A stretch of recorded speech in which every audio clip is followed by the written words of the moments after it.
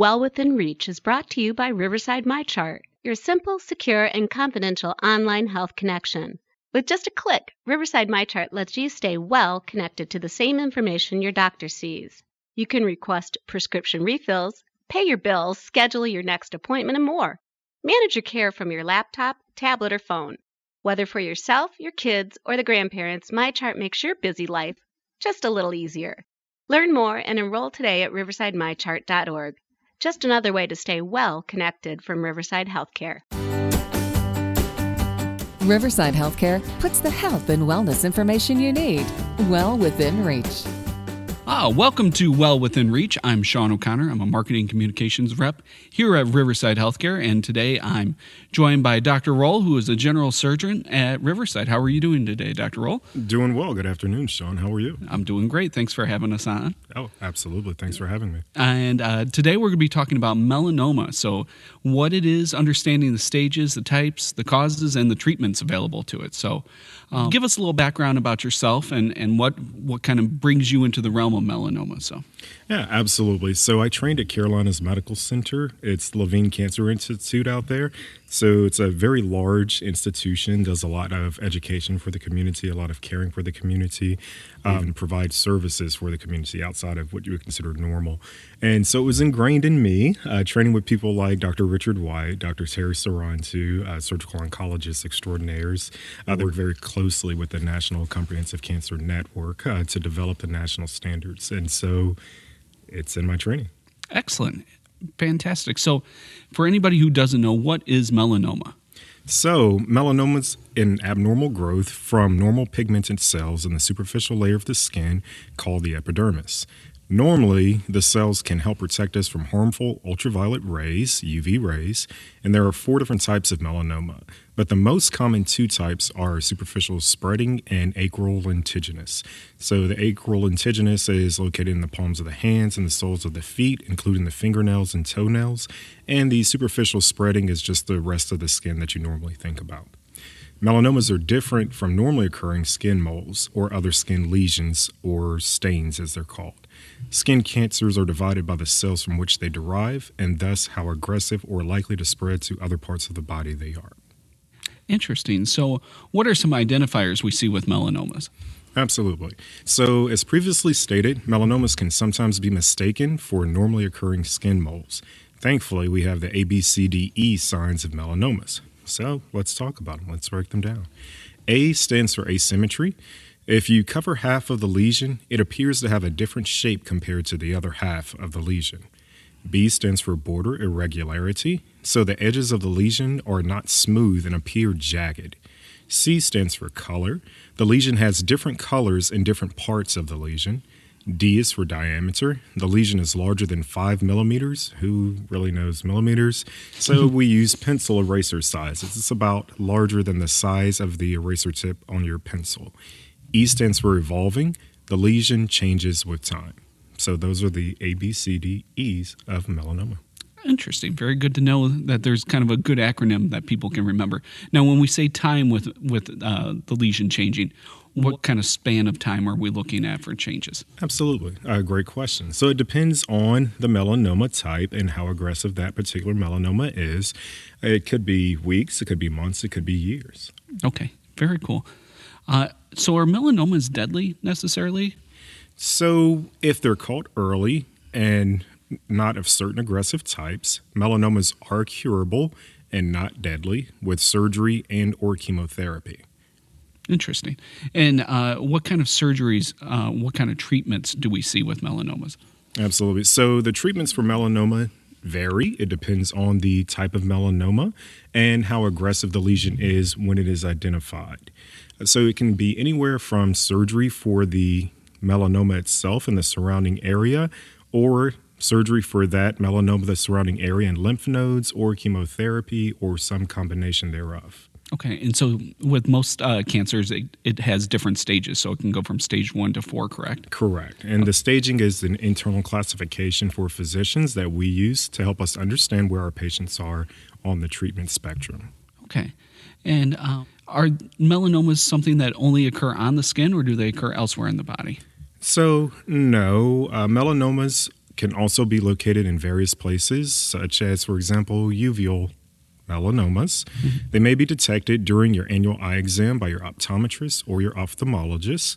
Melanomas of the lymph nodes are found when a patient presents with complaints of a swollen lymph node to their primary care provider and a clinical history is taken and a thorough exam performed. If your primary care doctor is concerned, you will subsequently be referred to a specialist, such as myself, for a lymph node biopsy consult in order to confirm the diagnosis or rule it out. So that's when you will have a swollen lymph node without an external skin lesion that you can see. Okay, very cool. Interesting. We already touched on some of the treatment options. Are there other kind of treatment options available beyond surgery? I know a lot of times you can do a quick search on the internet, and the internet's a dangerous place, but you always see the black salves or something like that. Are those viable options, or are they? So, Dr. Google, we like literature. We believe in science. We're very evidence-based, and science and evidence support surgery as the primary modality for the treatment of melanomas. Now, that being said, we also work with a multidisciplinary tumor board. So that includes the medical oncologist, the dermatologist, the medical radiation oncologist, the plastic surgeon, and, of course, the general surgeon specialist. And then we form a very specific, very individualized treatment plan for individual patients. Okay, interesting. Are some people more at risk than others when it comes to melanomas? Absolutely. So individuals with less melanocytes in their skin, for example, lighter eye colors or lighter skin complexions, also those with increased UV radiation exposure between the hours of 10 a.m. and 4 p.m., that's when the sun's maximally out, or tanning bed exposure. Also, any immunocompromised patient is at increased risk. Okay, and does that risk increase over age, or is it kind of it really comes down to the melanoma your skin type? So it comes down to the risk factors that we just mentioned, like you said, your skin type. It also comes down to your exposure. So individuals that are more in the sun, more in tanning beds, or immunocompromised are more likely to see an increased risk in melanomas. Okay. Correct. Now, most melanomas do occur in individuals greater than the age of 60. However, melanoma is also very common in individuals less than the age of 30, believe it or not. Really? Very interesting. And why is that? Well, I don't really know why, but that is an observed incidence. Okay, interesting. What are some ways we can prevent melanomas and other kind of skin cancers?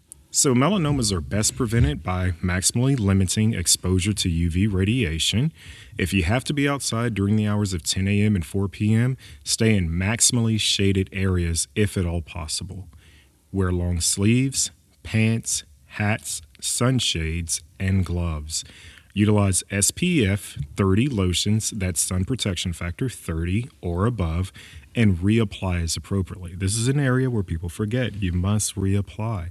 How often should you reapply? Usually every hour or as listed on the directions on the container.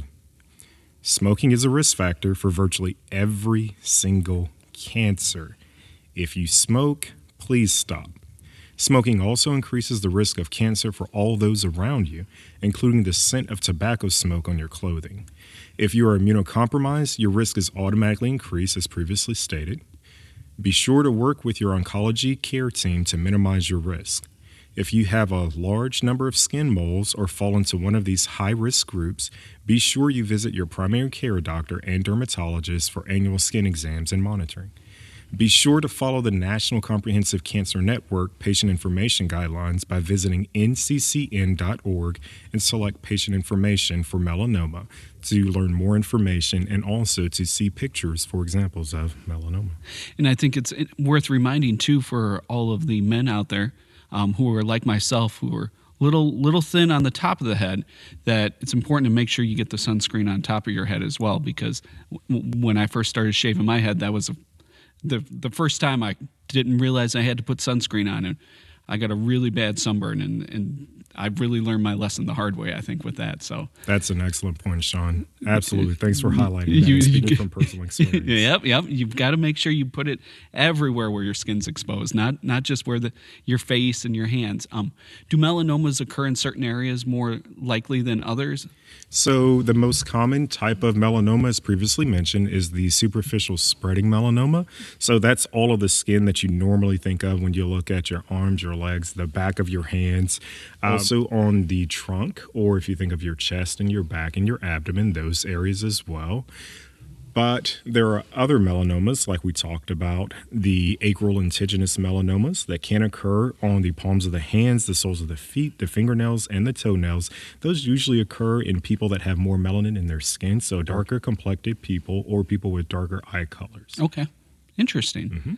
And that's something I don't think a lot of people realize. I think when people talk melanoma, they really just think of fair skin, blue-eyed people who are at risk. But really across the spectrum, everyone is at risk for melanomas. Absolutely. If you have melanocytes, you are at risk for melanoma. Interesting. And so when we go through treatment, if we were to have a melanoma removed, what does that entail as far as the procedure? So treatment, once again, is individualized for the patient. First, you come in as a referral. There's a thorough skin exam that is performed.